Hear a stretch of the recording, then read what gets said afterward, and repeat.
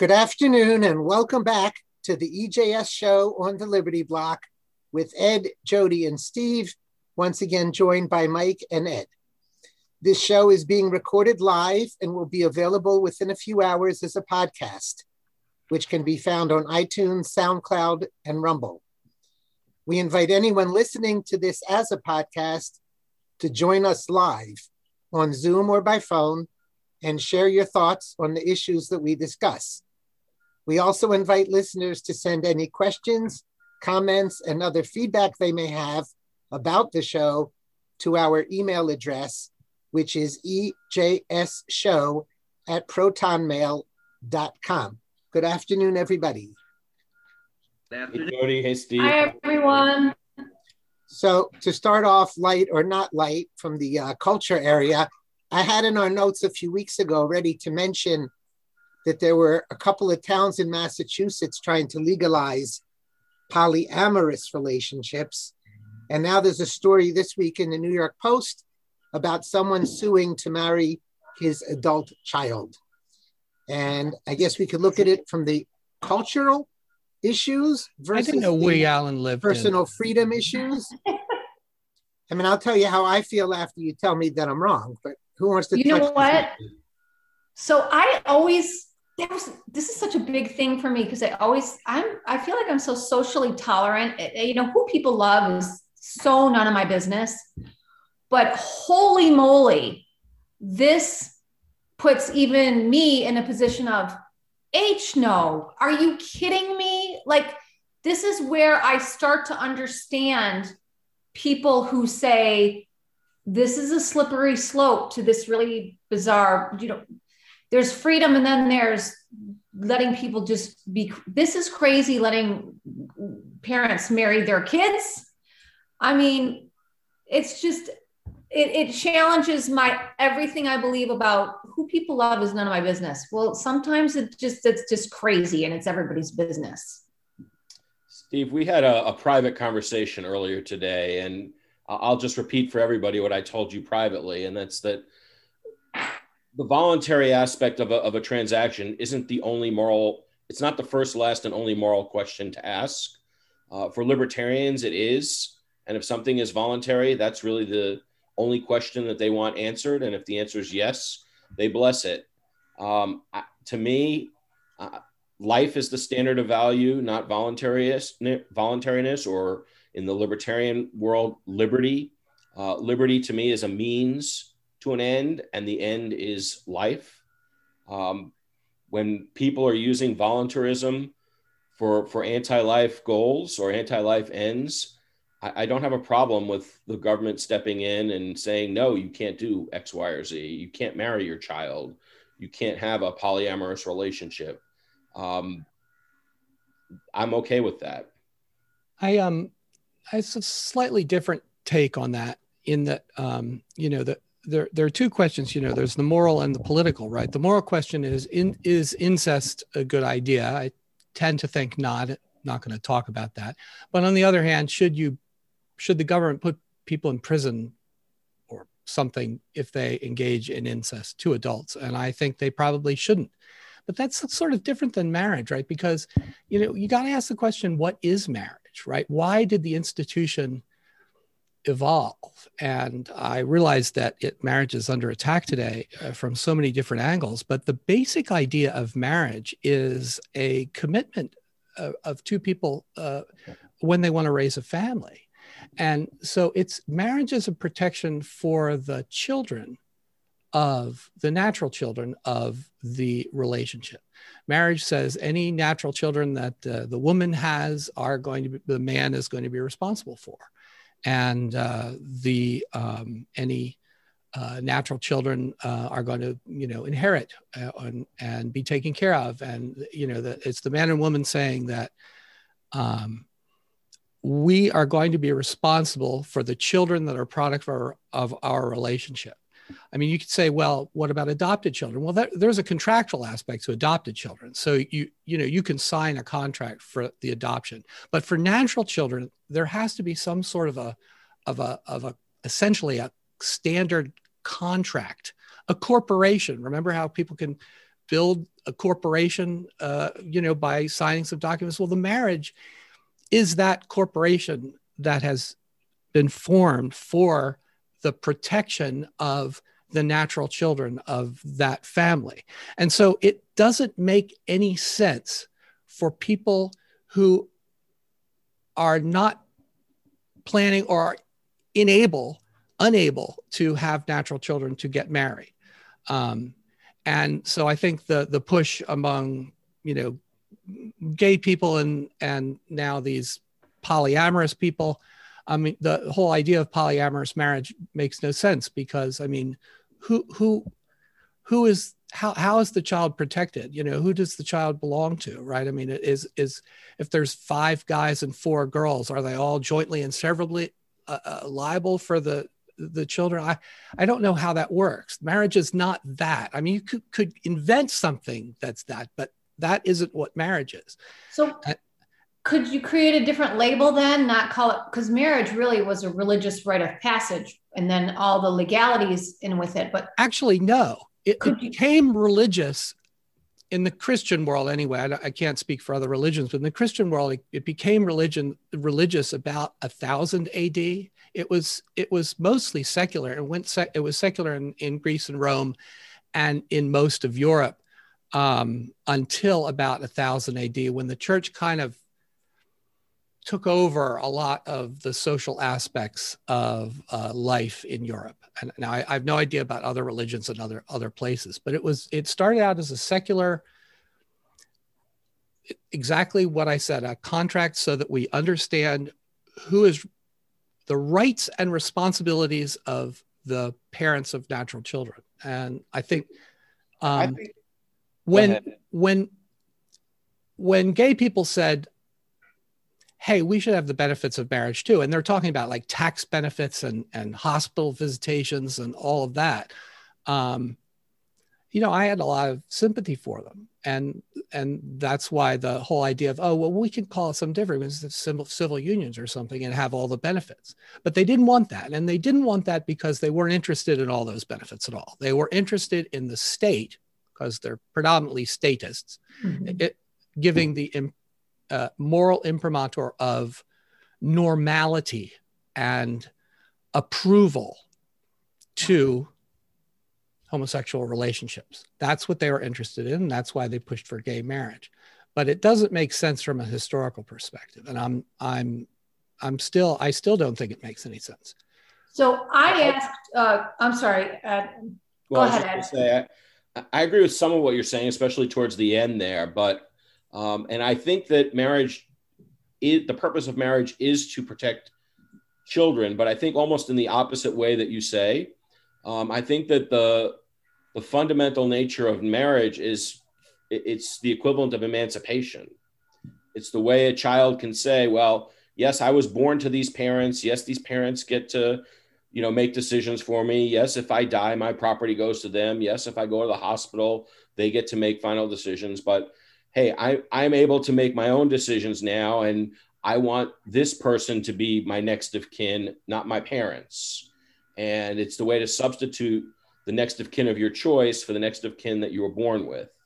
And I think it's normal and natural and correct for the parents to be the natural next of kin of children. But there needs to be a means other than emancipation for children to get out from under that yoke. Voluntary contracts are not sufficient to break the next of kin rules that, for instance, for hospital decisions or for inheriting property. I mean, as a lawyer, I dealt with a case around 12 or 13 years ago. It was in the late 2000s, and it involved a typical, gay couple. The parents did not accept the relationship. We videotaped the will signing ceremony. We did a lengthy videotape. We made sure to make clear that there was capacity, that there was not fraud, that there was no undue influence, there was no duress. The two people really loved each other, and that this person wanted to leave his property to his lover. But as it turned out, because there was no marriage and there was no civil union statute in New Jersey at the time, he was not able to do it. He was not able to cut off the rights of his parents to object to his will. And his parents did a lengthy will contest with the surviving boyfriend. And the whole purpose of that will contest was to, the parents basically said this wasn't a real relationship, that they didn't love each other, and that this survivor is just trying to steal my son's money. And that was just a horrible situation, because we knew what the truth was. We videotaped it. But as a matter of law, we do have due process. The parents have the right to make the case that it's fraud, even if they're going to lose. And it was just a disgusting and drawn out situation. And marriage or civil union would have prevented that. Now, the problem, in my view, is that the people who opposed gay marriage also opposed civil unions, and that was the mistake. And if they had just made that compromise, in 1997, instead of waiting until 2014 or 2015 when Obergefell was decided, you probably would have had civil unions. But what happened was they said no, and they drew a line in the sand. They weren't going to give on anything. And then once they lost the debate, the other side said, you know what, piss on you. You didn't compromise with us. We're not compromising with you. So we're not going to accept civil unions. We're going all the way for gay marriage. And that's how we have gay marriage. I don't think they would have accepted a compromise, Ed. I think eventually. We'll never know. We didn't try. But this is what the left does, right? And when we've talked about things like the Overton window before, and what becomes acceptable, right? It changes. What wasn't acceptable wasn't in the window before, and then it becomes so incrementally. The left just takes more and more and more. So it was just a matter of time before they were going to go for the gay marriage thing. You know what's interesting about the Obergefell decision, besides the fact that it's unmoored from any legal standard, was that the underlying facts of the case were, I think, a lesbian couple who was dealing with inheritance, and the partner was going to have to pay inheritance tax. But if she were, a wife or married or whatever, she would not have to pay inheritance tax. The interesting thing about those set of facts is the proper decision would be to throw out the inheritance tax law as unconstitutional, as violating the Equal Protection Clause, not to invent a right to gay marriage. And that's what a proper court would have done. They would just thrown out the entire inheritance tax law. Especially given that a year or two earlier, they decided the Windsor case, which was also a tax case. And the Supreme Court specifically said, it's up to states to define marriage. We're only going to talk about tax benefits here. And then they, a year or two later, they just went and changed their mind. Okay, well, shockingly, I disagree with everybody. This show started out as a conservative versus libertarian. I can't figure out why it's anybody's business, but anybody else does. And if you're going to argue that marriage is there for protection of the children, that may have been true in the Catholic model where you can't get divorced. It's not true in a no-fault divorce country where I believe all 50 states are.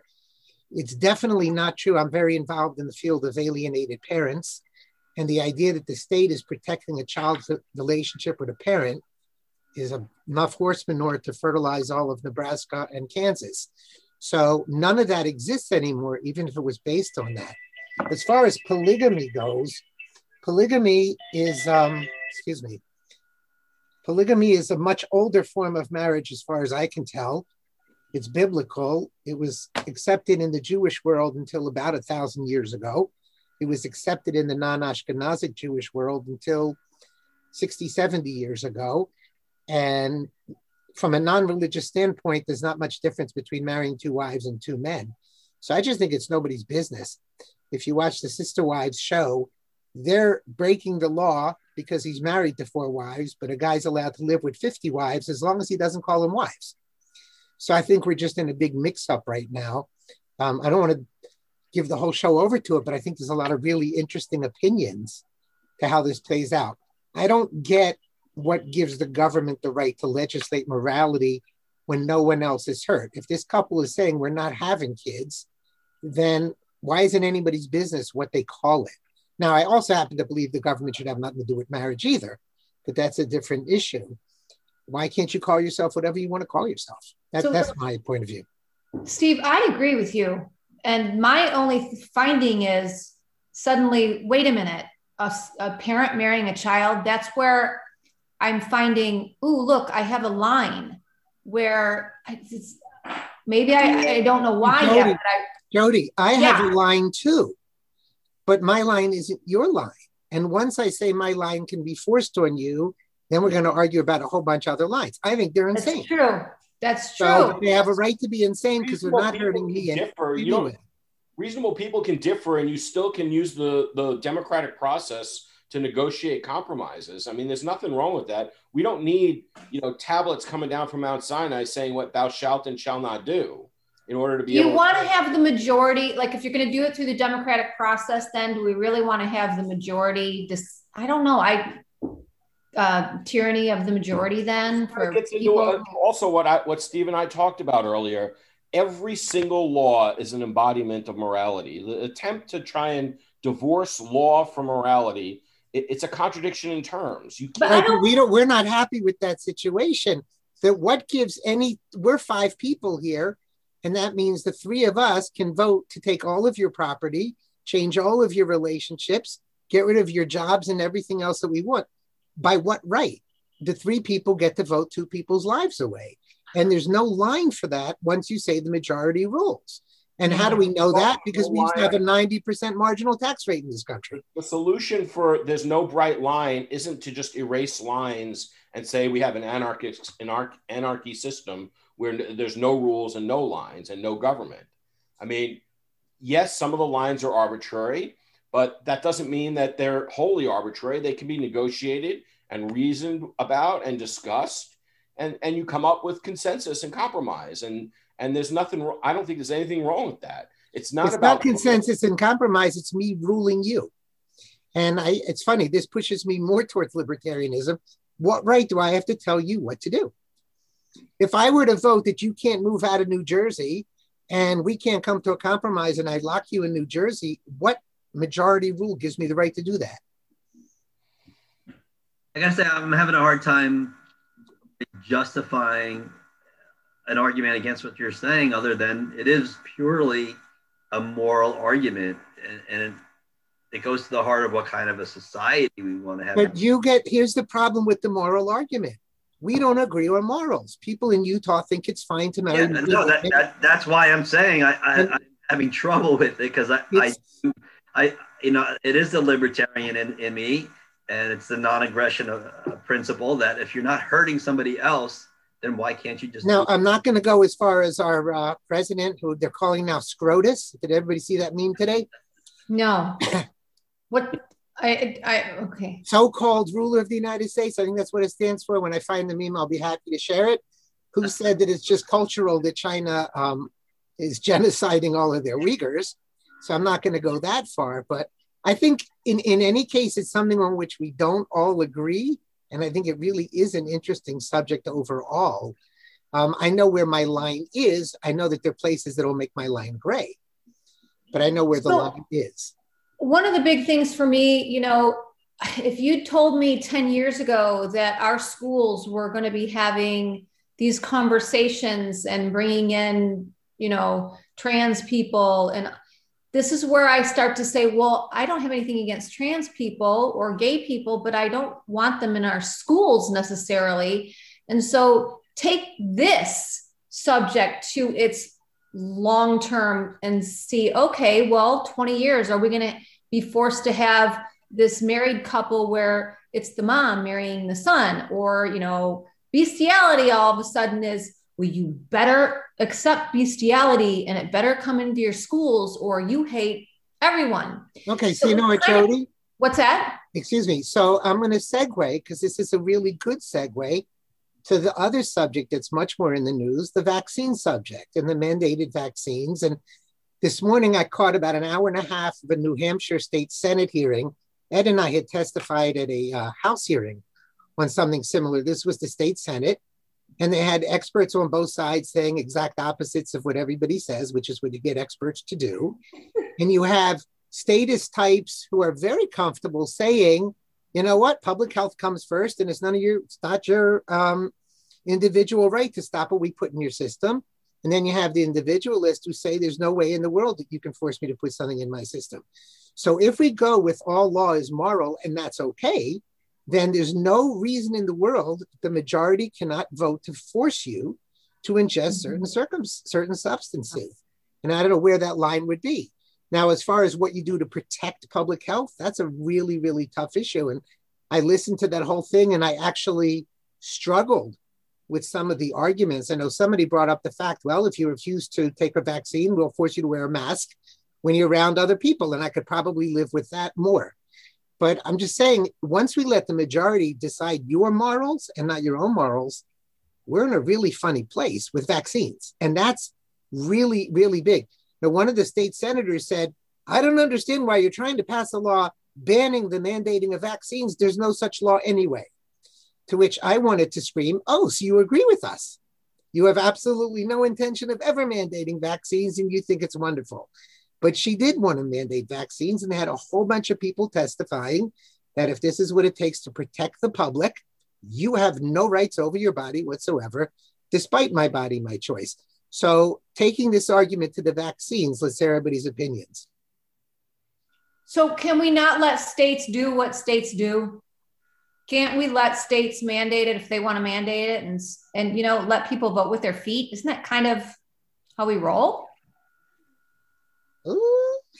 Well, I'm on board with Steve. I obviously there is a line, and I think that whether it's, you know, drag queens in third grade classrooms giving instructions on how to perform oral sex or something like that. I mean, obviously the government shouldn't be involved in any schools, but assuming that they are involved, it's the parents and the teachers and the principal and the school board who have to make those decisions. And what really has to happen is if the parents don't want that in their schools, they pull their children. There shouldn't be, you know, anti-homeschooling or anti-truancy or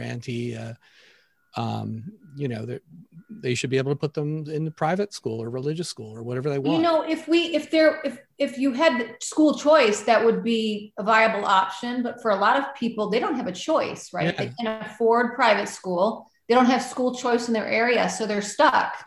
And as far as sister wives are concerned, I mean, if a guy wants to live with 4 stupid women, and he's stupid too, because trust me, 1 woman is plenty. You're going to censor that out of this program. If he wants to live with 4 women and they want to live with him, what are we going to do? Send the cops in like, you know, Elian Gonzalez and break it up? And I mean, we're not going to do that. So, I mean, it's dumb. Well, actually, they are threatened with imprisonment all the time. I think bringing education into this, Jody, is also a good point. You have in states where this education is mandated by the majority. They say morally, we have to make sure your children accept A, B, and C, and they force it on you. And there's nothing you can do other than move. And not everybody can move. So that's why I'm uncomfortable with majorities, because majorities go, and not to bring up the Nazis, but everything was voted in by a majority at one point.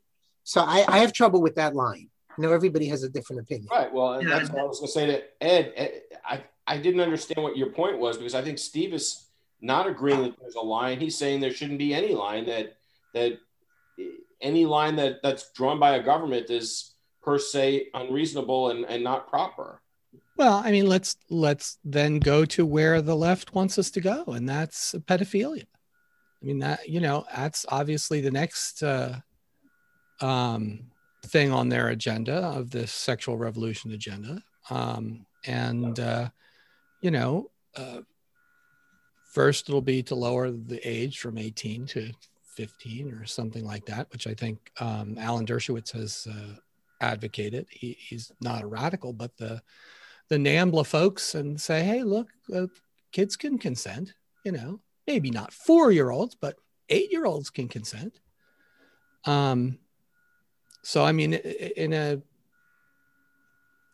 stateless society, ANCAP society, what would happen under that circumstance? I just shoot him, I guess, and then be tried and use the Texas defense. He just needed shooting, Judge. I mean, what else do what else do you do? I mean, this is where the train is heading. We can all see where the train is heading. Okay, but the problem is we don't all agree on morals. So Ed's saying we should compromise, but obviously that only works to a point. Obviously, well, there's a difference between federal law and state law. So shouldn't the compromise be let states do what those voters want to do, and those voters can decide and move accordingly? That you're going to have to be doing a lot of moving. Once you say, so the majority can wake up in your city today and say your children who go to school from tomorrow will be forced to attend class under threat of truancy and putting you and your husband in jail to sit through a class with condoms on bananas and a drag queen singing. No, and this is really happening. No, I know. Stories in front of 5-year-olds.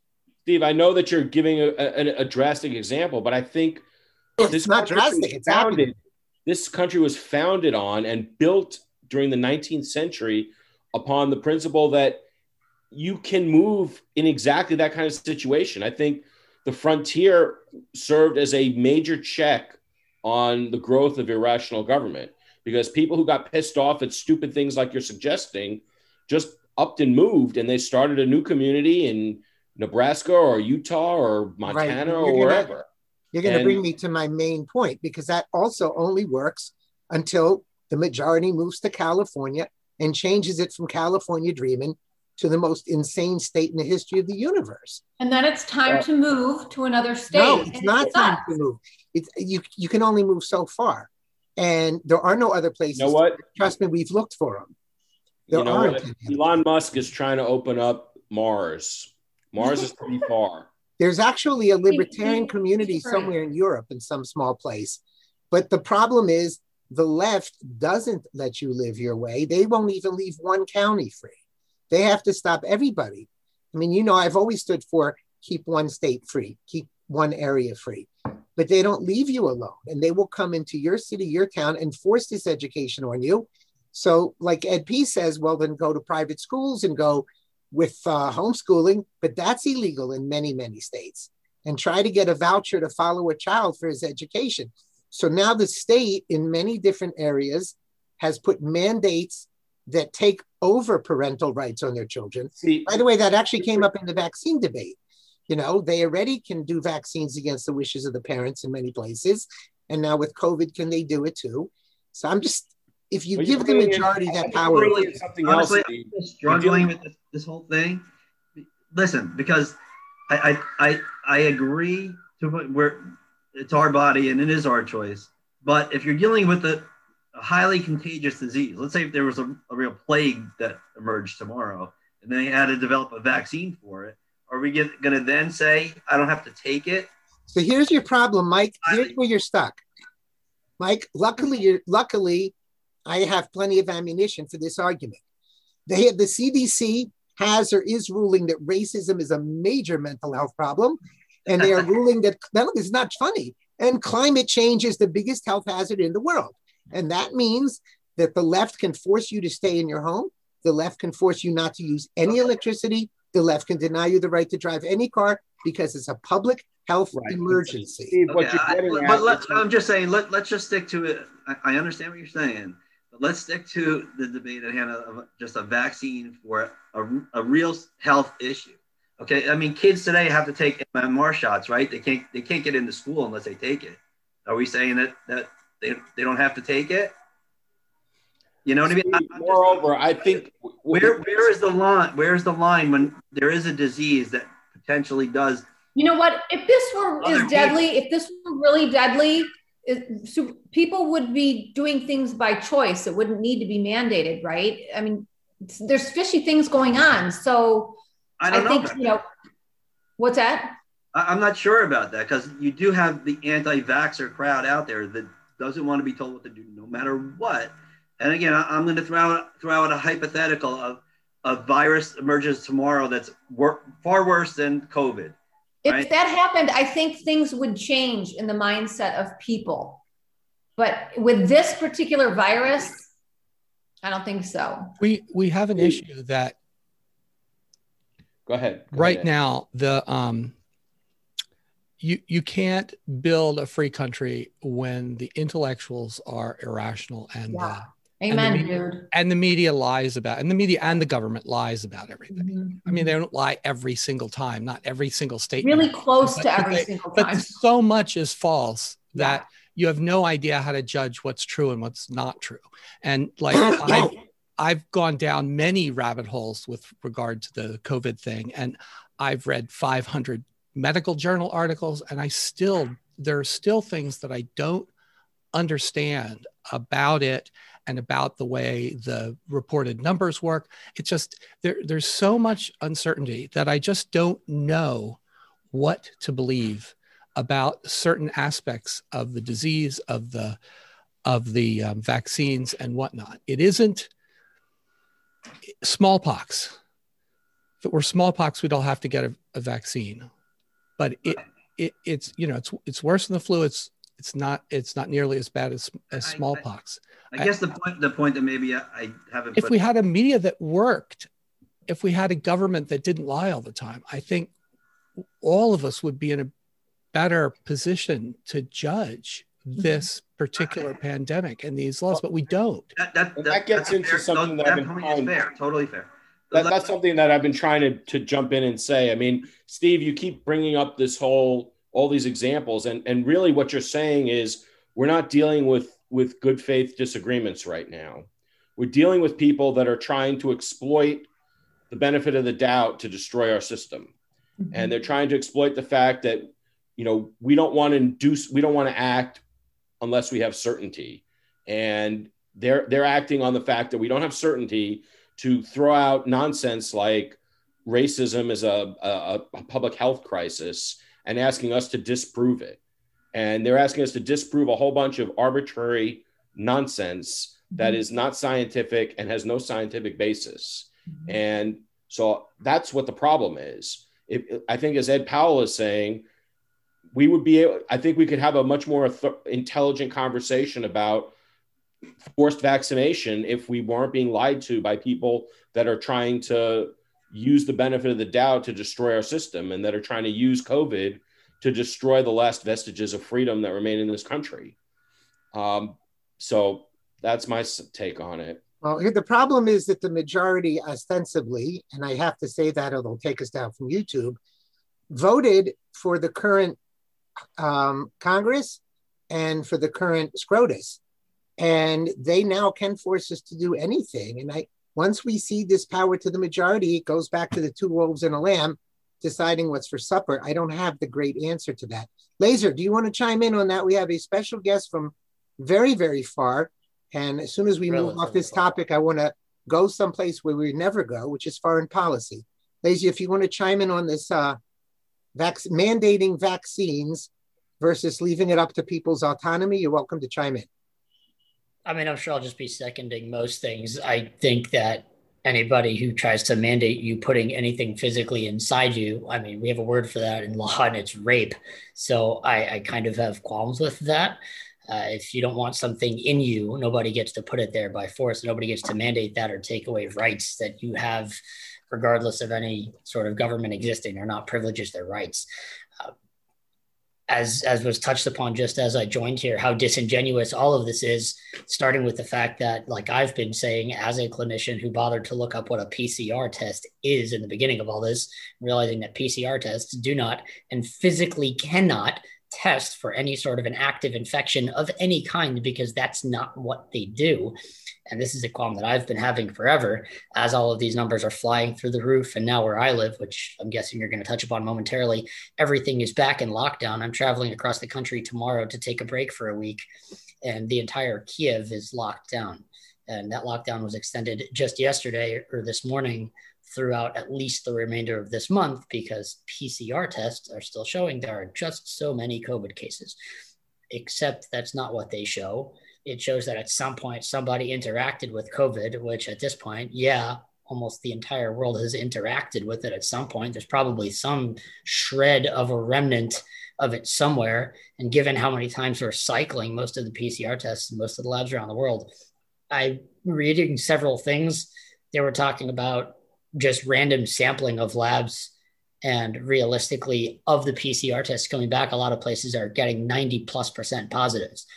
Like Ed Powell touched upon with smallpox the second I walked in here, even smallpox did not infect 95% of people. It's ridiculous. It's a ludicrous thing. And smallpox killed roughly 5 million people a year, every single year, regardless of any measures, any country, any population, anywhere, even at a time when the world had an exponentially smaller population. Smallpox was eradicated in 1978, eradicated from the Western world by the 50s, and still managed to kill somewhere between 300 and 500 million people in half a century. And we're worried about a virus that we truly probably have never tested anyone for after the first few people in China, where they actually identified it as being a unique genetic variant. Nobody's being tested for COVID. We're being tested with a PCR for some shred of a remnant of a thing. So Laser, I'm very anti-vaccination. If I remember correctly, even though you're very libertarian, you do not like anti-vaxxers. You're generally very... No, I think anti-vaxxers are lunatics. And that's what I was about to say and then misspoke. Right. How do you jive that with being anti-mandating vaccines when you think people should be taking vaccines? I mean, I don't like doing crack and I don't like crackheads, but if you want to do crack, do crack. Okay. It's simply not my place to say so. Okay. And the people who refuse to take COVID vaccines, then the majority can vote them out of civilized society. What do we do? I personally think we do nothing. And I think that we do nothing because this is not smallpox. This is... Okay. So then what about, Ed brought up MMR, pertussis, these issues. You're okay with the government keeping your kid out of school if they refuse other vaccines? Well, again, and it begins to conflate some issues and gets a little bit more complex than I think this moment in this forum and this time. For me personally, I think everybody should be immediately precluded from all schools so that we can shut them all the hell down and be done with it and go back to educating your own children and not teaching them what they're told in a big government book that gets approved by 10 different government entities and regulatory agencies. I have no qualms. Keep everybody out of school. Hell, if I could keep kids out of school, I would actually, as much as I hate anti-vaxxers, I would wait 3 days past the schedule so that my kids could get expelled from school and then go vaccinate them and now not having, myself get arrested for truancy. That's, please, by all means, kick everybody out of school. Do it. Okay, but so as this far begins as to keeping them out of civilized society, people who refuse to get vaccinations, the ones that are accepted today for many decades, what do you do with them? I think that we have to hold them to the same standard as everything else. You get to take away somebody's rights, right? I mean, we can all agree at some point that there's imprisonment. If somebody walks down the street and stabs 100 people, we all want them locked up. Now, who locks them up? Different conversation, but that's a person who can't be in society. Why? Because they meet the standard of a clear and present danger. It's the same thing used in war. Is somebody a clear and present danger? Are you sprinting at a crowd with a knife screaming, I'm going to kill everybody I can get to? You're a clear and present danger. Somebody please shoot that guy. To contend that you are a clear and present danger, there needs to be evidence that you are physically going to hurt someone. If you can't even prove that I have COVID, you sure as hell can't prove that I can give it to somebody else. Okay. So forget COVID. You remember a couple of years ago, the measles business. Yes. And that However, was you cannot. Serious. What would you do? Oh, no, it's a problem. It's a problem. However, I cannot point to any one individual and say, you with that face, because you did not get that, you are going to kill your neighbor. There's, at most, we can say there is an existing possibility that at some point this happens, and out of a gargantuan sample, a handful will wind up spreading a lot of things. However, because of 1,000 unvaccinated people, 217 of them will wind up giving somebody some sort of an illness that doesn't give you the right to arrest 1,000 of them or throw 1,000 of them out of society. That's my opinion.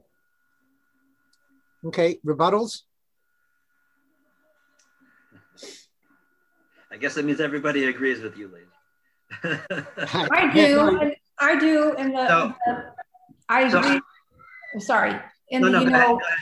Ladies first. Go ahead.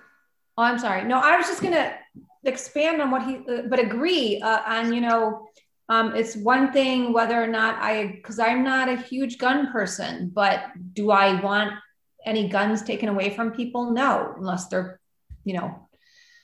shooting people. But it's the same. It is, Do I believe in vaccinations? Yes. But do I want to make criminals out of people who don't? No.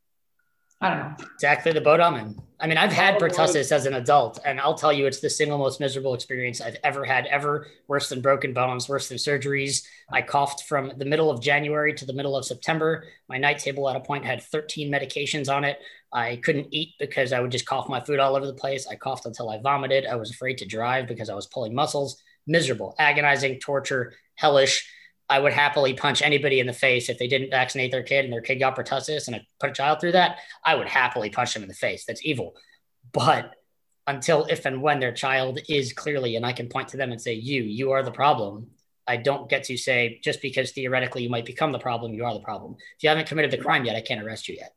The bottom line to me is that Stephen keeps asking for a bright line where it's okay to force people. And I think what Laser is saying implicitly and what I'm saying explicitly is there isn't a bright line. It's okay for people to disagree. It's okay that, I think we all pretty much agree that smallpox is pretty dangerous or Ebola is pretty dangerous and people should be quarantined and maybe forced to vaccinate against them, depending upon how big the spread is. Whereas something that's not very dangerous and not very contagious shouldn't. And different people are going to draw that line differently.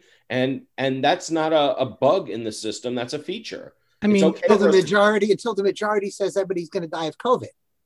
Look, and now what do we do? The alternative is you're just saying that there's no standard and we can't do anything to protect ourselves. No, I think there is an alternative, but with COVID, let's see, the majority decided it's the deadliest disease in history, most contagious disease in history, and shut the economy down. They did. They shut the economy down of the entire world for a year. They lost. I don't think the majority did that. I think that people have usurped that. So I'm with Ed here. The majority of people in power did that. Yeah. And I think they had a lot of support early. Into power. We voted them into power. Okay. The two wolves voted for Biden. They voted for Sununu. They voted for Cuomo in New York. I don't know if I want to go off on this tangent because I want to move to the other subject, but it was bothering me the other morning. We all have strong feelings about Chauvin and his interactions with Floyd, and another guy got shot to death by a cop. Nobody seems to really care about the poor Pakistani guy who got murdered by the 13 and 15-year-olds in New York for getting off scot-free. And frankly, Cuomo probably did kill thousands of people and nobody gives a damn. Yeah. And in my opinion, I'm not an ANCAP person. I'm not an anarchist. But the fact is the government is responsible through not letting people take hydroxychloroquine and ivermectin for the death of tens of thousands of people, and we don't care. Yeah. They will never go to trial. They will never be indicted. They will never be prosecuted. So I have a problem with government on that level because government is literally responsible for the deaths of tens of thousands of people. But I want to leave that kind of for another day because I want to move to Ukraine. Well, I do think it's worth talking about that other police shooting in Minneapolis, though, or St. Paul. I think the two things that I take from that shooting are, number one, if you're confronted by the police, comply with their orders if you don't want to get shot. I'm not saying that the police are always right. I think that police make lots of mistakes. Steve, you can mock all you want, but the reality is, if you don't want to get shot, don't resist arrest. That's number one. And number two, Heil, I agree with you. And if you don't want to get bitten by a German Shepherd, don't fight back. I agree with you. And number two, I don't know that that's a good thing. Number two, nobody is willing to deal with the elephant in the room, which is why. Okay, I'm just going to say it. There was a time when police officers were 6'4", 240 pounds strong men. This was a woman who was 26 years on the police force. I'm not saying she doesn't have the mental capacity to be a police officer. Maybe she even had a physical capacity, but there's no doubt in my mind that that's something to be discussed. Whether these diversity, affirmative action type hires are at all contributing to this problem. Now, I know that, not all these police shootings involve women. Chauvin is not a woman, but in this particular case, you had a woman doing it. And I watched the video. I don't think that she had any racial animus whatsoever. It looked like a mistake to me, but how much of that is attributable to the fact that she just wasn't big enough as a human being to subdue this perp on her own. I mean, that she just couldn't throw him to the ground the way some big 6'4" man might have thrown the guy to the ground and said, you know, a couple of expletives and put his face in the dirt, and that would have been the end of it. Ed, I gotta thank you because I think you took away my position as the most radical stance today. I think I'm off the hook. I wasn't going to go there to the gender issue, which is a really interesting gender issue. Laser, if you can stay with us, we can stay on this topic and then move to Ukraine. If you can't, we'll. Yeah, I can stay. I had a busy day, but my day's done. It's midnight 1 here, and at this point, I'll just be awake late, so I don't care. Okay, so if anybody wants to talk to Ed's issue about it, that's an interesting issue. I'll go into Ed's issue. Ed, I totally agree with you. And with that said, I don't think that's the case here. And the reason I don't think that's the case here is A, there were several other police officers on scene. She was not the only one trying to handcuff him.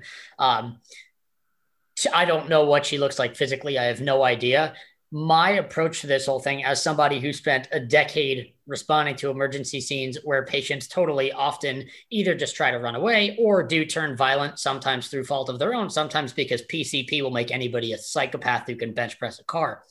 So I've been on a lot of these scenes. I've been in a lot of these scenes. I've been the guy, you know, suddenly ducking a punch and helping hold somebody against a car so that we can secure him so that I can take care of him because he's way too high on meth and his heart rate's 5,000 and he wants to fight the whole world. So I've been right in the middle of these. I've seen how cops interact. It's actually what began to turn me from cops are there to protect you to, wow, cops need to stop beating up my patients that I was talking to calmly, and the cop became impatient. And after 5 minutes, when they wouldn't get in an ambulance, the cop would just go and literally throw them to the floor because they don't want to go. And I'm like, I'm sorry that you don't get to do that. But I agree with you that I do think this was a mistake. I really do. I genuinely think, based on her voice, the way she was moving, I think she really thought she was holding a taser. And I think that raises all sorts of other issues. One, their training is crap. That entire department's training is pathetic. For starters, tasers are always carried in your non-dominant hand. This is a law enforcement standard at every single level in the United States of America at the very least. The reason for this is so that A, if you really do need to draw something because you're about to die, you draw your gun. You don't draw your taser. A taser is a very conscious decision after you try to talk somebody down, after de-escalation measures. Between that and we're all about to die and I need to use my firearm as your taser. It takes a very, very conscious decision. And I say this as somebody who in the United States has spent a lot of years living in a place where I can legally carry a gun, and I have a gun on my hip every single day. If anybody were to jump at me, I would draw a gun off my right hip in literally less than 1 second, and that's fine. What it would take for me to reach down to my left hip, which on rare occasion when hiking, if I had something on the right side, I've had, it is so unbelievably unnatural. It takes a very, very conscious, focused decision to use your non-dominant hand to draw a weapon, especially for somebody who's been carrying a weapon for 2.5 decades. Well, especially for someone who's not physically strong. You know, I get back to what I said. She's a woman, and I don't mean to put women down, but I don't think you can just take that out of the equation, especially when we're listening to Kamala Harris and all these other people tell us we've got to have diversity hires and we've got to, hire, we had the story, I think last week about the pilots that are going to be hired based on skin color and gender. I mean, this is part of what happens, that you have this woman who I'm sure that she was trained fine. She just panicked. That's what I think. But that's the panic. Okay, so I have a slide somewhere. I forget the physician who gave the lecture, but one of his opening slides was just a great quote. And it simply stated that adrenaline is always the result of inexperience or incompetence. That's it. If you get overly hyped about something, you are not trained properly, period. You shouldn't be in that position. If you shoot at a Navy SEAL, they are never going to panic ever. If 100 people shoot at a Navy SEAL, they're still not going to panic. They fall back on their training. That's good training. Right now, if I'm walking down the street and somebody suddenly goes into anaphylaxis and stops breathing, my heart rate is going to go up by like 5 beats per minute because I have a plan. Panic means you have no plan. Having no plan means you were trained like crap. From a training perspective, for her to panic like that, she's either completely psychologically unfit, which is something that probably surfaced immediately, or the department's training is crap. So either the department missed everything, the department has, what's that? Why not physically unfit? I mean, you say psychological. Because that wouldn't have anything to do with it, because she would run the hell away, or she would intentionally draw her gun. For me, my focal point is the fact that she drew a gun thinking she is drawing a taser, despite how difficult that is, despite how differently shaped the grip is in your hand, the difference in weight, the fact that it's bright goddamn yellow. I'm the only person who owns a bright yellow pistol. It looks like a Tonka toy. Cops don't carry bright yellow pistols. For every reason, similar to the cop in Texas who broke into somebody's apartment and shot them and claimed she thought it was her apartment, except, the carpet is different, the walls are different, the lights are different, the door is different. Literally, there's so much disconnect involved in a mistake with that many red flags that this is, to me, at least how I read this, sheer, completely unadulterated panic. Listening to her voice, I have heard that exact tone of voice. Usually when a mother is slamming a blue baby without a pulse into my chest, that is when I hear women scream like that. That is complete mind gone, panic, everything out the window. There is no cognizance whatsoever. I genuinely think she thought she was holding a taser. I think she thought she was holding a potato at that point. I don't think she had a clue what was going on. Shoot. Can I ask a question? So if lack of training is a problem, when did this become such a problem and why? Has it always been lack of training, or is it what Ed M suggests and maybe a little bit of our diversity thing gone wrong? Like they're untrainable or something? So I totally agree with Ed. I think that diversity crap is awful. I don't think it's necessarily the crux of this exact case. Is it overall? Of course it is. I was in New York City when the FDNY lost that lawsuit claiming that the firefighter exam was racist, retroactively hired countless firefighters who had failed the exam, which I have personally taken. And it's impossible to be racist because 100% of the exam is based around a machine that does not really exist. So as you go throughout the exam, it teaches you more about this non-existent machine, which is done by design so that nobody can come in with an advantage of some sort of familiarity. It is literally a machine that doesn't exist.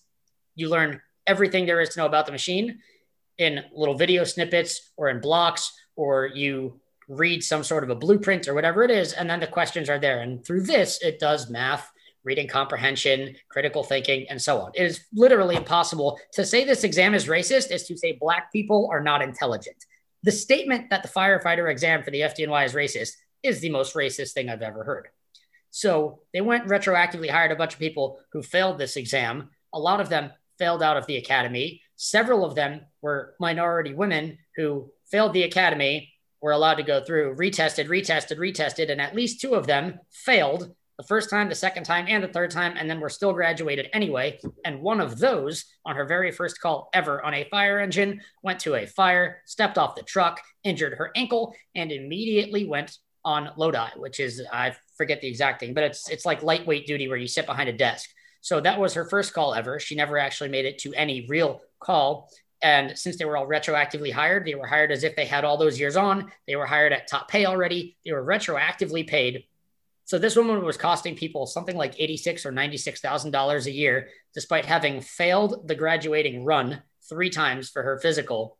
I mean, these diversity hires are clearly a problem. There's plenty of evidence behind that. I don't think it's the case here. And not that I know what the hell it was like 26 years ago, because I was a very small child 26 years ago, but I don't know if diversity hiring was as much an affair 3 decades ago as it is today. That I don't know. You guys might. There is one issue that I mentioned in an email to some of you the other day that I wanted to bring up about this case, and that is that it was almost certainly an illegal stop. Now, this woman has been arrested. She's been charged with negligent homicide or the equivalent. She'll be convicted. You can't stop every crime. She's going to face punishment for this. I don't think she's going to get off.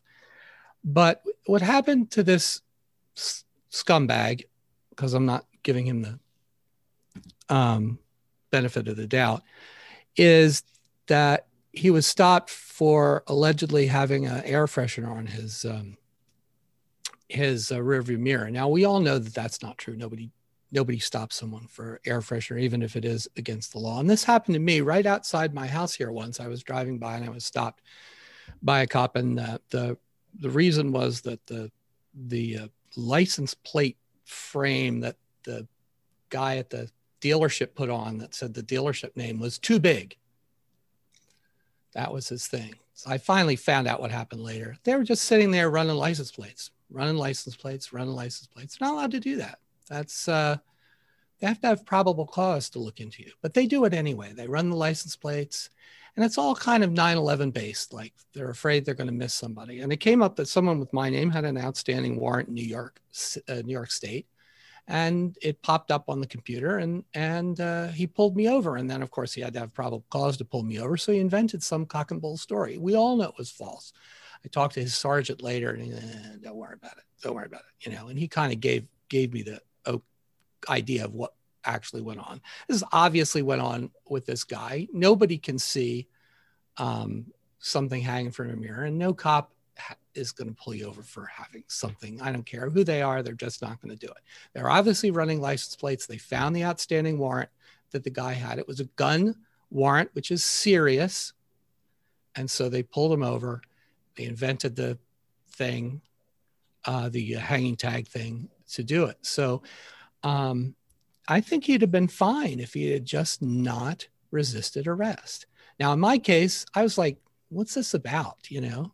But did I do exactly what the policeman told me to do? Yes. Did I pull over immediately? Yes, I did. Did I give my license registration? Did I stay in the car when he wanted me to stay in the car? Did I get out of the car did I do everything he told me to do? Yes. Did I walk away alive? Yes, I did. So again, there's a little bit of non-sympathy for this criminal that I have for not doing it, but it was an illegal stop. And that's one of the things that I think we ought to realize that the cops are doing now. They are they're running your license plates and illegally stopping you and making up some reason that they stopped you.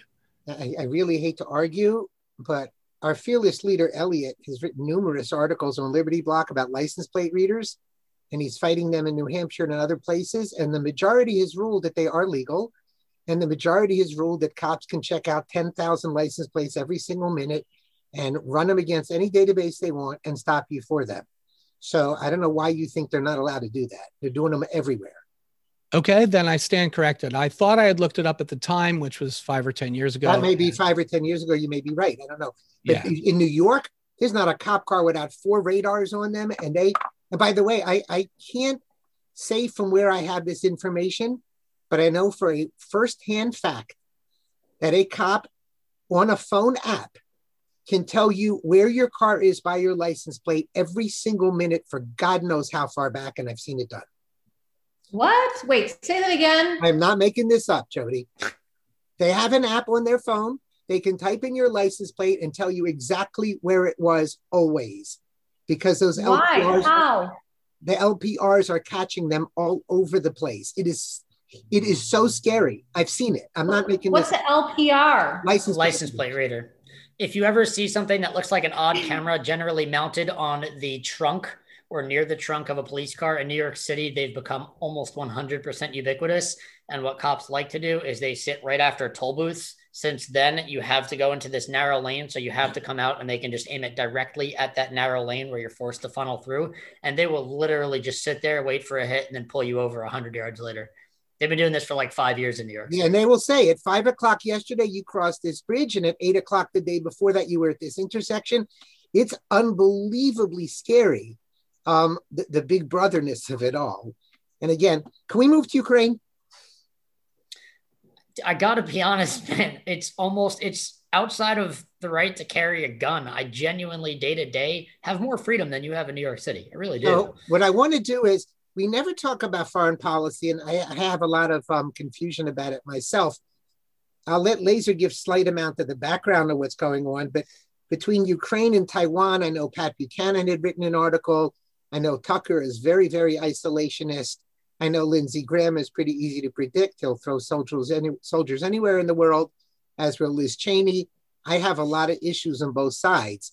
But Laser, if you want to give us a brief introduction to what it is that's happening in Eastern Ukraine. And then we can talk about, as voters, what do we think we should or should not be doing? So where do you want me to begin? From total scratch on what's happening out here, or just what's happening over the last month or so? The 1 minute short story of why Russia is building up troops. what's going on in Ukraine, the background, and what's going on now. So the background of the entire thing is Putin had several reasons to be angry, and there were several moves made. There's also historically the region that I live in, the day-to-day used language on the street for 99% of the population is Russian in this region, while everyone almost in the entire country, though now not as much quite in the far west, everybody's perfectly fluently natively bilingual in Ukrainian and Russian, which are significantly distinct languages. In Kiev now, people generally speak Ukrainian. In the far west, in Lviv, everybody speaks Ukrainian. Where I live, everybody speaks Russian. In Crimea, everybody speaks Russian. And then there are numerous other pieces that go into this. Just to touch upon some of them, there's the fact that prior to the Crimea annexation, Putin was losing favor with a lot of Russians. And one of the reasons for Crimea, per one of the Russian guys that I work with, who was like, no, this is absolutely why it happened, and everyone in Russia knows it, is he needed to win some favor back in Russia, show that he still had the strong hand here, and he basically walked in and just took Crimea. They didn't go to war, they just took it. The Donbass itself and this specific region, so after in 2014, and there's an interesting documentary on Netflix that's mostly accurate, it's worth watching, but in 2014, the president of Ukraine was essentially in Putin's pocket. Ukraine was vying to join the European Union. They got close. He pulled out at the last second. Ukraine protested. It was peaceful at first. They refused to leave, so he made it less peaceful. Eventually, they pulled prisoners out of Ukrainian prisons, shoved them in police uniforms, and at the end of the day, they wound up shooting Ukrainian citizens in the streets. It all went to hell, and the Ukrainian military, some of the units said, hey, leave now, or by morning, we're rolling into Kiev in tanks. He disappeared to Russia in a helicopter in the middle of the night. He's still there under Putin's protection. However, now it's a place at war. Now, part of this is since the West helped depose this guy, which kind of put Ukraine in Russia's pocket, Putin got pissed. And that's part of why when there were separatists in the East, where I live in the Donetsk and Lugansk oblasts, Putin was very happy to support them as a screw you to the West. So that's part of why. There are numerous other reasons. Crimea also gave him the second half of a strait called the Kerch Strait, which is the only waterway into the Sea of Azov, which feeds a decent amount of southwestern Russia and also about a third to a half of Ukraine by water. So it's a relatively important waterway. And by taking Crimea, he now owns both sides of that strait. They built a bridge over it, which is how they're rolling so many tanks and troops into Crimea now. There are a lot of pieces at hand here. Within the last month or so, maybe a little bit more. So there was a peace, whatever deal of some sort, ceasefire signed last summertime. That expired, I believe it was on April 1st officially. They all sat down in Minsk again to have some talks about it. Russia didn't really come to the table. So that has lapsed. And roughly around when that was lapsing is when they decided to really pick things back up. The actual numbers are hard to believe. I get some information from the inside, some I can talk about, some I can't. The Ukrainians are now saying there are more than 40,000 troops each on the border of Donetsk and in Crimea. Other reports are saying you're looking at somewhere in a total of 30 some odd thousand. Who the hell knows? It's in Ukraine's benefit to inflate those numbers, obviously, because they garner more support from the West. It's in other parties' benefit to kind of quash those numbers so that if there is a larger force, nobody's really prepared for it. We don't really know. What I do know is that in the last few weeks, and this is public information and you can go read it online because the organization I work for publishes a daily report on this stuff, there's been a significant uptick in violence around what they call the contact line between the separatists and what's controlled by the Ukrainian government. So an uptick in shelling. There have been a handful of Ukrainian soldiers killed by snipers every week for the last almost month. Now, one of them not far from where I was just a few days ago while I was there, and we wound up talking to one of our liaisons, and he said, hey, a guy just got killed about 2 hours ago. Go over yonder. So we're starting to see an uptick in shelling, in radar jamming of unmanned aerial vehicles from all sides, just overall stuff. We've been put on a slightly higher alert. We've been altering some of our operations. We've all been told to have a go bag ready just in case it actually does hit the fan, because if it really hits the fan, we are close enough to the line that it could get a little bit uneasy. So I don't really know how this is all going to unfold. Putin's obviously putting together a massive show of force, whether or not that's all bark and no bite in the hopes that that many troops will just intimidate people into calming down. I don't know. I don't know if anybody knows. but it's an interesting time out here for sure. And then that brings up your question of isolationism versus not. Ukraine, just from a more legal standpoint here, Ukraine is not a NATO country. However, if Russia really took over a lot more of the water and started to do more in the Black Sea, which the US is now sending a couple of warships to, and if in an imaginary world they took over Ukraine, they would suddenly be on the border of several NATO countries who also sit on the Black Sea. I think it's Bulgaria and Romania are NATO or something like that. So there's a lot of uneasiness. And then once you have a NATO country, now the whole NATO is involved, which essentially would turn a hot conflict into a world war. So I really don't know how this all unfolds. And the question of how long do you stay isolationist versus when you intervene, I personally don't know. Am I mostly isolationist? I think so. Looking back, do I believe that somebody should have taken out Hitler before Sudetenland disappeared and then Poland went poof too? Yeah, that probably would have been a good idea. I don't quite personally know where you draw that line. I don't know at what point you consider the risk great enough and imminent enough that you have to. Could I play the devil's advocate here a minute? And by the devil, I mean Putin. So when, in 2004, the Russian favored government was kind of thrown out in the Orange Revolution, and a pro-Western government was put in. And then again in like 2012, I think I'm remembering the dates wrong, another pro-Russian guy was elected president. And in 2014, there was the sort of revolution that Lazar talked about. That revolution was planned by the United States, and Putin released the comment that he got between two U.S. representatives talking about how to escalate escalate the tensions and remove the. I'm not a fan of the guy, but he was the guy who was elected, and he was pro-Putin. Putin, as far as I can tell, has moved from KGB, communist to a Russian nationalist. And when the Soviet Union just dissolved, there are a lot of ethnic Russians. We don't think that way as Americans, but there are a lot of ethnic Russians outside of the borders of what Russia is. And Putin, for the most part, wants them back. And I think when the United States, signed a bunch of agreements with Russia after the Soviet Union fell, one of them was not to expand NATO eastward. We broke that agreement. One was to, not interfere in the internal affairs of the former Soviet republics. Of course, we broke that agreement too. And I think in the Clinton administration, again, this was under Yeltsin before Putin came to power, but Putin was there. The United States engaged in a war against Serbia. Now, as you guys remember from World War I, Serbia was and has been a key ally of Russia for centuries. And in fact, it was Germany's attack on Serbia, or their mobilization for an attack on Serbia, that caused Russia to enter World War I, which caused France then to enter on Russia's side and England to enter on France's side, on Russia's side, and caused that whole thing. Russia and Serbia are tight. And the United States, because we're geniuses down the road here, thought that, oh, great, Russia's in chaos now. We can beat the hell out of Serbia, get rid of Milosevic. Again, not a good guy, but none of our business. And Putin was like, this has got to stop. And so when you poke the bear too many times, the bear is going to get annoyed. And what's incredible is that Putin has been Putin is smarter than everybody in every building east of here. He's been very moderate in his response, very moderate. And every provocation that the United States and the West has given him, he's basically shrugged off until they overthrew the Ukrainian government in 2014. And then he says, okay, that's enough.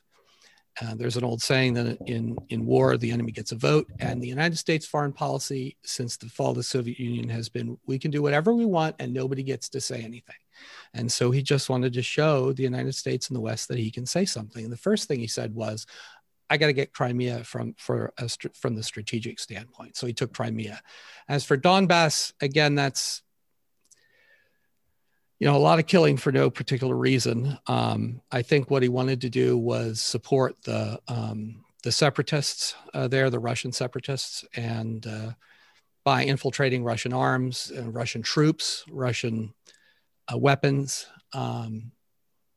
That's just a morass. And I think he's going to push and push until the United States decides to not interfere. It would be just like if the Chinese overthrew the Mexican government and appointed a pro-Chinese president to Mexico who wanted to embrace a military treaty with the Chinese. I mean, we would go completely nuts over that. And that's why he went nuts with Ukraine. That's beyond the red line for Putin. So your head is we're more the troublemaker than the peacemaker. So yes, I mean, that's absolutely true. I mean, we invaded Iraq for no particularly good reason. I mean, the Kuwait was a decent, there was a decent reason beyond that, but we invaded Syria for no particularly good reason. Again, Syria is Russia's ally. They have been forever. As far as lately, there has been a big push within our new administration to amp up the Ukrainian part of Ukraine to go and take back Donbass. And there's been weapons and moral support for, which I've read again in the Washington Post. It's like, we can do it, we got the weapons now, we got the artillery now, we can go take Donbass back. And this is Putin saying, no, you're not. So don't even think it. I don't think he's going to invade the non-Russian part of Ukraine. And the reason is because the Ukrainians hate the Russians, hate them with a passion of 10,000 suns. The Ukrainians sided with the Germans until Hitler was stupid enough to start murdering large numbers of Ukrainians. They thought the Germans were the best thing that ever happened to them. And then Hitler blew it, as he usually blew his military advantages by his stupid racial theories. They hate the Germans and they hate the Russians, and they are absolutely not going to they'll fight to the last man to keep Russia from taking over Ukraine. And I don't think the Russian troops have it in them to take over that. It would suck the entire modern Russian army, which is small. It's not the Red Army anymore. Take the entire Russian army to invade and conquer Ukraine, and it would be an insurgency like the Russians have never seen before. So he's not going to invade Ukraine, but he's not going to allow Ukraine to invade Donbass. And that's kind of the Putin perspective, which I get from reading pro-Putin propaganda, right, which you can find on the web, but that's their position. Now, Laser, what do you think of that? I honestly agree with every single word you said. I think that's an absolute, for somebody who's not here. I mean, part of what I do is literally observing military positions and things like that. So I'm relatively in the loop. That is, for somebody who's not here, that's actually a pretty fantastic breakdown, a really solid understanding of what's happening over here. I'm admittedly extremely impressed. I was having a similar conversation with somebody just the other day about how far I think he'll push. And I agree. I think he would absolutely take the Donbass. And I think he has no interest, nor the time, nor the inclination to go further. Just the sheer size of Ukraine means, as you pointed out, this would be an all-out war. This is the biggest country in Europe. Ukraine is like 1,500 miles wide. That would be like you trying to invade Southwest Texas from New York. The sheer just moving troops that far. I mean, we're talking about an unbelievable undertaking. And then you would also be running into territory bordered by numerous countries, all of which would be pissed off. You'd be fighting a war on 20 fronts. I don't think he has any interest. I can definitely attest to the nationalist Ukrainians having a special sort of hatred for the Russians. I have run into translators whose job it is to translate back and forth between English, Ukrainian, and Russian. And when I ask them, hey, how do you say this in Russian? I get a dirty look and you live in Ukraine now, learn Ukrainian. Like, okay, all right, I'll back off. So that is, no, I genuinely think you nailed almost 100% of that. To the only thing that I would add is Donbass does actually have a lot of benefit Donbass has a massive amount of factory and mining infrastructure and a tremendous amount of mineral natural resources. There are some massive, massive open mines here. There's coal here, there's oil here, there's all sorts of minerals here. So if it can be controlled without the possibility of shelling landing on you, and this stuff could actually be dug up and mined, a very good amount of the natural resources and the inherent wealth within the country of Ukraine is in the Donbass. And by taking a relatively small slice of land, you could take a really large chunk of the economy. So while it is native, as you pointed out, nationalistically, this is really a Russian area. It very much is. Like I said, Russians, what's in the streets every day. Until January 1st of this year, when a law went into effect stating that all signs and official stuff, restaurant menus, things like that have to be in Ukrainian. Until then, even when I arrived last year, most of it out here was in Russian. Menus were in Russian. Signs were in Russian. You made a phone call to a business, it was in Russian. So this is very much a Russian part of Ukraine, as is Crimea, which is why there wasn't really pushback and there was a lot of support for it, because Russians feel it's still Russia and a lot of Crimea feel it's still Russia. So when Russia said, hey, we're going to take it, they're like, oh, okay. And that was, let me ask everybody a question. So at least, okay, if Russia doesn't move in officially into any part of Ukraine, everybody agrees it's none of our business. And even if they would take over this particular area of Ukraine, would everybody here agree it's none of our business? This is where I get confused. Well, I don't know that I think it's our business, but I think you can't just look at things in a vacuum. You have to remember who's the president right now.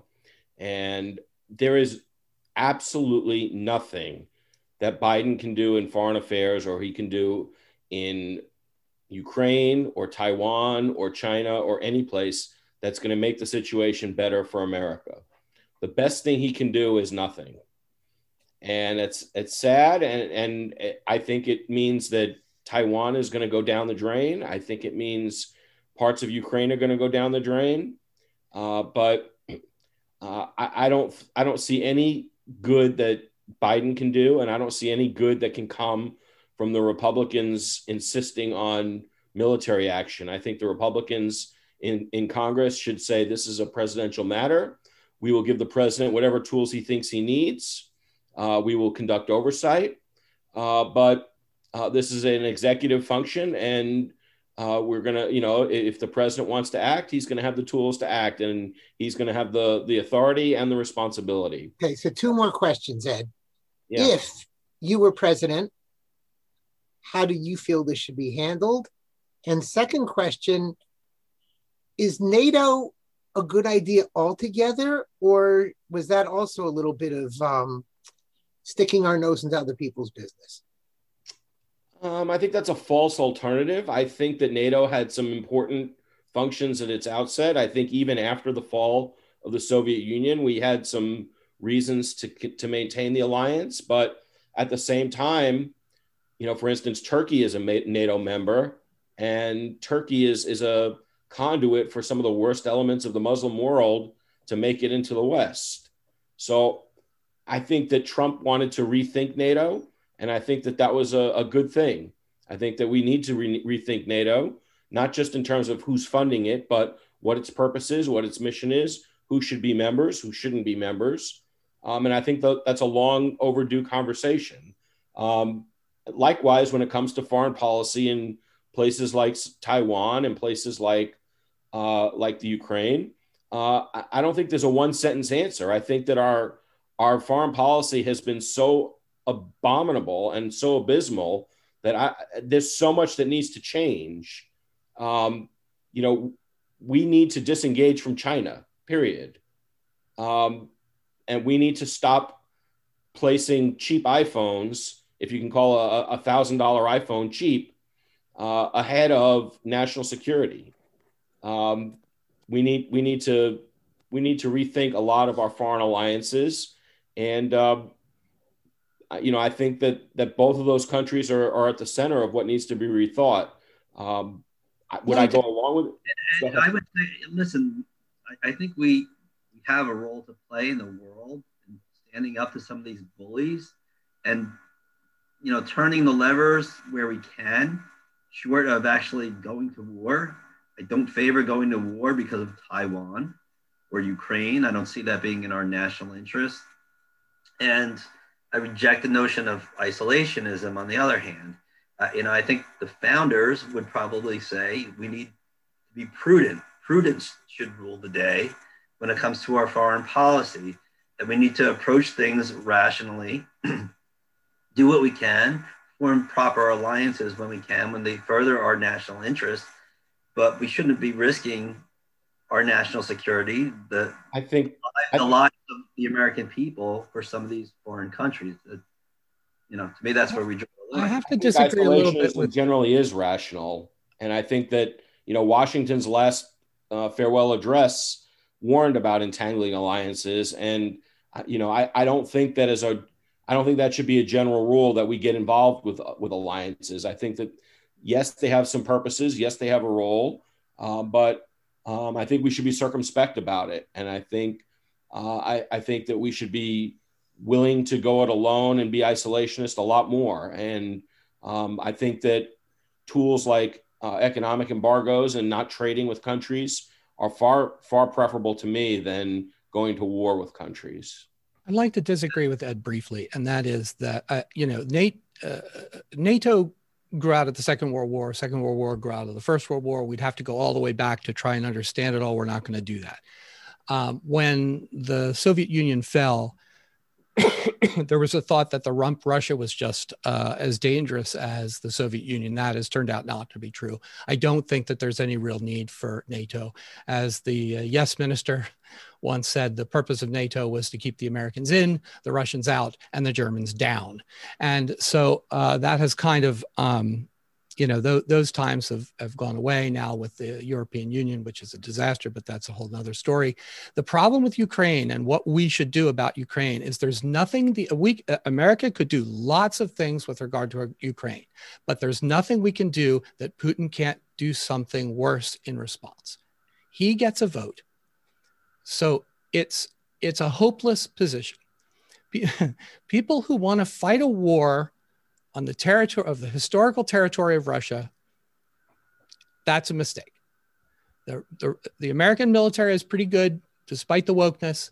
We would get our asses kicked if we went into Russia, and as just everybody else did. Now, Taiwan is a completely different situation. We do have a responsibility to Taiwan. People seem to think that there's going to be some sort of Chinese amphibious invasion of Taiwan. That is absolutely not the way it's going to work.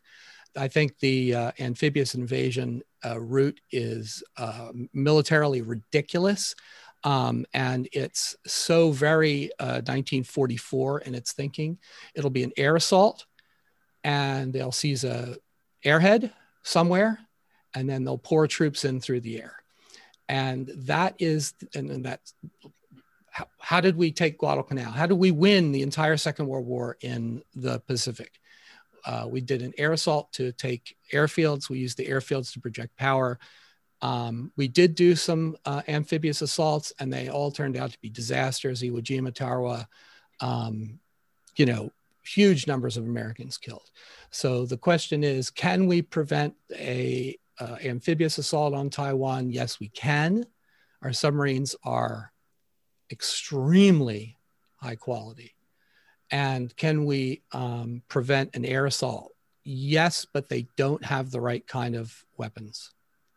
And so the answer would be, should we covertly deliver, because there's no way we could actually sell them without pissing China off, covertly deliver the appropriate amount of anti-air weapons to Taiwan to make an air assault extremely expensive for China. And that's what we should be thinking about. Right? So what I'm asking you, Ed P., is why should we care about Taiwan? Well, Taiwan, I don't know. There are plenty of countries in the world. Should we care about all of them? If the Hutus murder the Tutsis, is it our job? Probably not. But there are a number of countries that are, Western countries that have Western values, and Taiwan is one of those countries, and it is a country that the United States betrayed in 1973. And part of our betrayal was, we're going to betray you, but we're going to protect you. That was our deal with the Taiwanese. It worked out great for the Indians. Well, yeah, we're going to betray you, but protect you. I know. So I think, plus, as far as manufacturing and electronics, Taiwan and South Korea are the premier places in the world. People think of China as the place in the world. The United States can't win a war against China because we have no pharmaceutical manufacturing capability. China, that's all in China and India. So we don't want to get into a lengthy war with China because there's not going to be any pharmaceuticals for all of us who take pharmaceuticals. But on the other hand, our electronics industry, which we desperately need to stay a modern country, comes from China, yes, but it also comes from Taiwan and South Korea and Japan to a certain extent. If we allow those three countries to be dominated, taken over by China, the United States is a third world country tomorrow. Ed, let me ask you a question. Right now, Japan is not armed with nuclear weapons. I think they said they could ready them up in a hurry. But at this point, doesn't it make sense for them to do so, and as a way to obviously quell the threat from China at this point? My personal opinion is that nuclear weapons are not terribly useful. And so I don't know why, I don't know what they would do. I mean, would the Japanese actually use them? I don't know. They're a deterrent. We know they're a deterrent. They're a deterrent when, between the US and the Soviet Union, they haven't been a deterrent between the US and China, have they? So I don't know. I don't know whether bringing nuclear weapons, giving them, or allowing them to happen to Japan, Korea, and Taiwan would be a good idea or not. I don't know. I haven't gamed that out. I'm certainly not against it in principle or anything.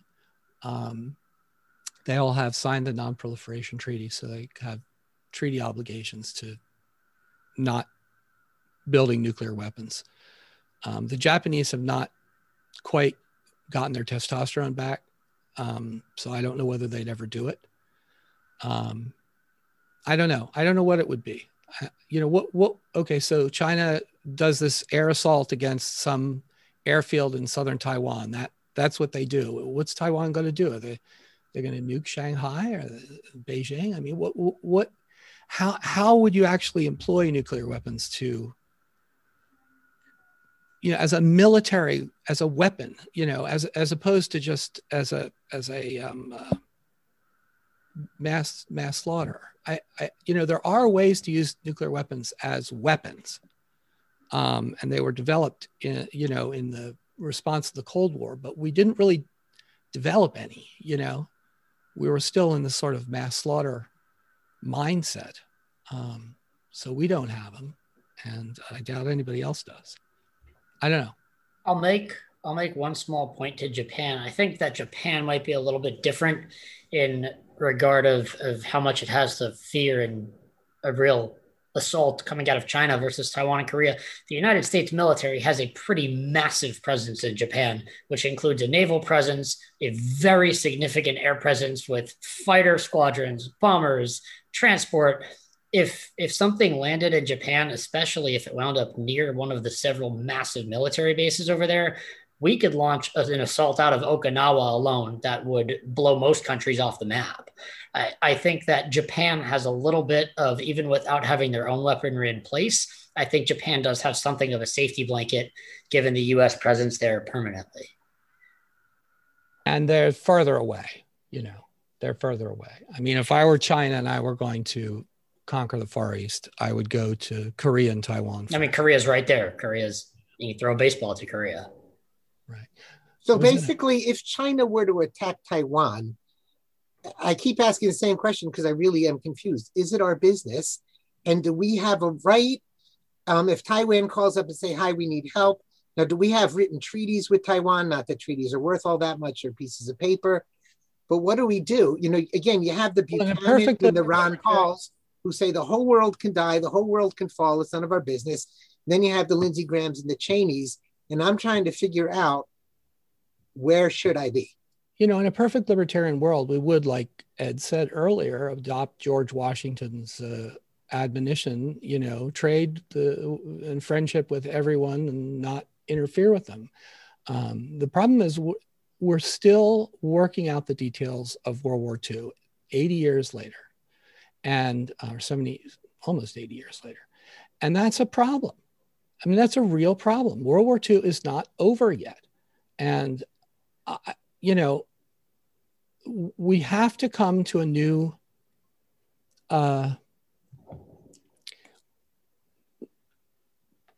we can't, America has betrayed so many allies in the last 50 years. The foreign policy geniuses who run this country think they can do whatever they want with no consequence. And I think, you know, we have obligations towards Taiwan. And should we have those obligations? Maybe not. You know, in a perfect world, maybe not, but we do. And I'd hate to see us just screw yet another country that we have obligations to. I mean, we don't have obligations to Ukraine. We do have obligations to Taiwan. You know, we have obligations to the NATO countries and whatnot. Not that I necessarily... Well, the obligations to Taiwan are a little vague, though, right? I mean, ever since we withdrew diplomatic recognition and recognized communist China, I mean... Well, they're not vague. That's the point, that they're more important to Taiwan because it was, we're going to screw you, but we're going to protect you. That's... I mean, why should we provide the military for Germany or France? They're perfectly capable of doing it themselves, and we haven't screwed them. But we've screwed. How do we protect them without sacrificing a lot of American lives and a lot of American treasure? Well, that's a military question. We're too long already. Okay, true, fair enough. I don't think anything's clearer to me, but at least we're talking about it. And again, it's going to be a bigger and bigger issue because of Ukraine and because of China. And I tend to believe that NATO was a great idea. I used to be very against so-called expansionism, but I don't know that NATO has much of a purpose anymore. I don't know that we should be spending a nickel on it. I have a lot of issues with us screwing allies. Obviously, I'm also an Israeli citizen, so I'm caught up in that issue. I'm caught up in the isolationist question of, we should have done something to stop Hitler. Well, that's really nice, but why should somebody in Oklahoma die to save a Jew in Poland? I'm not quite sure. And we didn't do much to stop other of these horrible things. We're not doing anything to stop what's supposedly going on in Western China, and should we be? So I'm just very confused about it all. So I'll bring this all the way. There's literally nothing we can do about the Uyghurs except speak out about it, and that we're not doing, and we should be doing. But okay, with the economic sanctions, quote unquote. I disagree with Ed. Why should we care that, you know, we shouldn't have cared whether Hitler and Stalin killed each other, and we shouldn't care whether the communists and the Muslims kill each other. I don't care which one of them is doing the killing. It's better. We wind up better off regardless of the result. I'm not saying we should encourage it and say, oh, we're in favor of murder, but we should keep our mouths shut and we should let them do what they're going to do. There's a lot of Monday morning quarterbacking going on with regard to what the United States could or could not have done, for instance, to stop the Holocaust. And I don't think we could have done anything except invade Europe as soon as we, you know, overlord as soon as possible, which is what we did. And I don't, because we just didn't have bombers that would reach that far to Auschwitz or to the other death camps. I just don't think we had the military capability. FDR was told FDR specifically put the kibosh on bombing either the camps or even the rail lines to the camps. I understand that, and I get that FDR was a bad guy, right? I mean, for many, many reasons. You know, he's controlled by the Soviets, and I think the Soviets were on board with the whole Holocaust thing too, to be honest. That's my personal opinion. But I don't think we have anything we can do as far as we should slowly and deliberately disassociate ourselves with China economically. Yep. I think, I'm not, obviously I'm not a fan of tariffs in general, but, this month it's going to be 10% tariffs on everything from China. 3 months from now, it'll be 20. 6 months from now, it'll be 30. 9 months from now, it'll be 40. We announced this in advance. And 3 years we're out or whatever. So just to touch on that for a moment, I don't know. And I'm not an authority on World War II by any means. I know some. We did have the most powerful Navy on the planet at that point. And ultimately, when we did invade, we did not do it by air because, like you said, we didn't have the capability. We put troops on the ground. We could have put troops on the ground sooner. But moving on, Steve, to come back to your point, I'll bring this conversation full circle because that's beautiful. And I'll say that the point of intervention is, again, clear and present imminent danger. And that's the standard. If they're killing each other, I don't care. If one of them points the gun at me, now I care. But isn't there a point at which it's too late? And again, I grew up in the Vietnam era with the domino theory, and I'm heavily influenced by it. Do we wait until they come to Mexico? That's where I'm stuck, and maybe we'll pick it up another time. But that's where I really confused. My Reagan conservatism versus my libertarianism has got me stuck there. I think it sucks, but again, I don't think you get to convict somebody and say they're gonna do it before they do it. You can't go after someone for thought crime.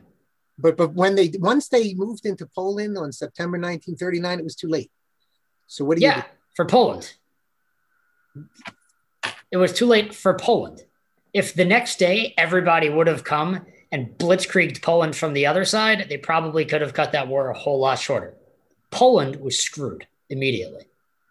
He wasn't anywhere else yet. Yes. Imagine if Stalin had seen that betrayal coming, and when the Nazis took Poland, Stalin's like, you know what, the hell with this. He could have erased the Nazis right there in Poland. Well, that wasn't just Stalin. He agreed to split Poland. Right, that was part of the Nazi-Soviet pact. He did it. But I'm saying if he would have seen, obviously, Hitler turned on Stalin. Had Stalin seen that coming, which interestingly, Stalin's famous for being obscenely paranoid to the point where he would constantly wipe out his own people around him. Yet in that one instance, he was not paranoid about the ultimate betrayal that did happen. Had Stalin seen that coming and Stalin turned on Hitler first, early on, before the Nazis there is this theory that they were both preparing to attack each other. It's just that Hitler did it first. Got there first. Now, again, this is from a Soviet defector who's claimed to have seen files. I have no idea whether it's true or not, but that's the claim that Stalin the Russians just weren't ready, but they had pre-positioned a lot of stuff forward. And so when the Germans attacked, they lost a lot of their equipment because they weren't ready for the attack. And that's what allowed the Germans to push deep into Russia and then deep into Ukraine as well. I mean, that's his theory. It makes a certain amount of sense. Certainly Stalin was not Hitler's friend. And, right. So, I mean, they were definitely going to come to blows. Sure. And I mean, again, it's so easy to Monday morning quarterback. But yes, in theory, there were a dozen different ways Hitler could have been stopped much earlier on in the game. And the weird thing is, like, if we let them go, this is something to answer. I know we're way late, but this is Ed's question. If we stayed out of World War II, which I think is a perfectly fine position to advocate. I'm not saying I'm not saying you're wrong. I'm just saying if we've stayed out of World War II, there would have been one of two things. Either Hitler would have been in charge of all of Europe, or Stalin would have been in charge of all of Europe, because there is no free Europe at all. Either Hitler would have not made so many damn mistakes, and the Soviet Union would have split, and Hitler would have controlled that and France and his friends in Spain and Italy and all that, or the Red Army would have swept Hitler and kept going until they were at Brest and the Pyrenees. I mean, I think it's pretty I think it's pretty clear that without Lend-Lease, the Soviets would have been annihilated. I mean, they got within 12 miles of Moscow, and but I mean, we don't know for sure. I love these discussions, right? Because again, Hitler had to deal with Greece. Should he have dealt with Greece? That made Barbarossa 6 weeks late. And then he went off south into Kiev because he was focused on trying to get to the Middle East instead of trying to crush the Red Army and the Soviet government. I mean, he made so many political military mistakes that and Stalin didn't. Hitler's biggest mistake was trying to fight a concomitant war on 12 fronts. It's impossible. Right. Yes. As Vizzini has reminded us on many occasions. If the Japanese hadn't attacked us and it had instead attacked Soviet Union, yes, from the east, yep, that would have, I think, changed the outcome as well. Yeah, if he could have gotten the Japanese to do that. The problem is the United States cut off their oil supplies. And why did the United States cut off the oil supplies of Japan? Which we did in July 1941. Well, what happened in June 1941? Barbarossa. So why did the United States cut off Japan's oil supplies in 1941? Because the government in the United States was essentially controlled by Stalin's agents. And he wanted Japan without oil so that Japan couldn't do that.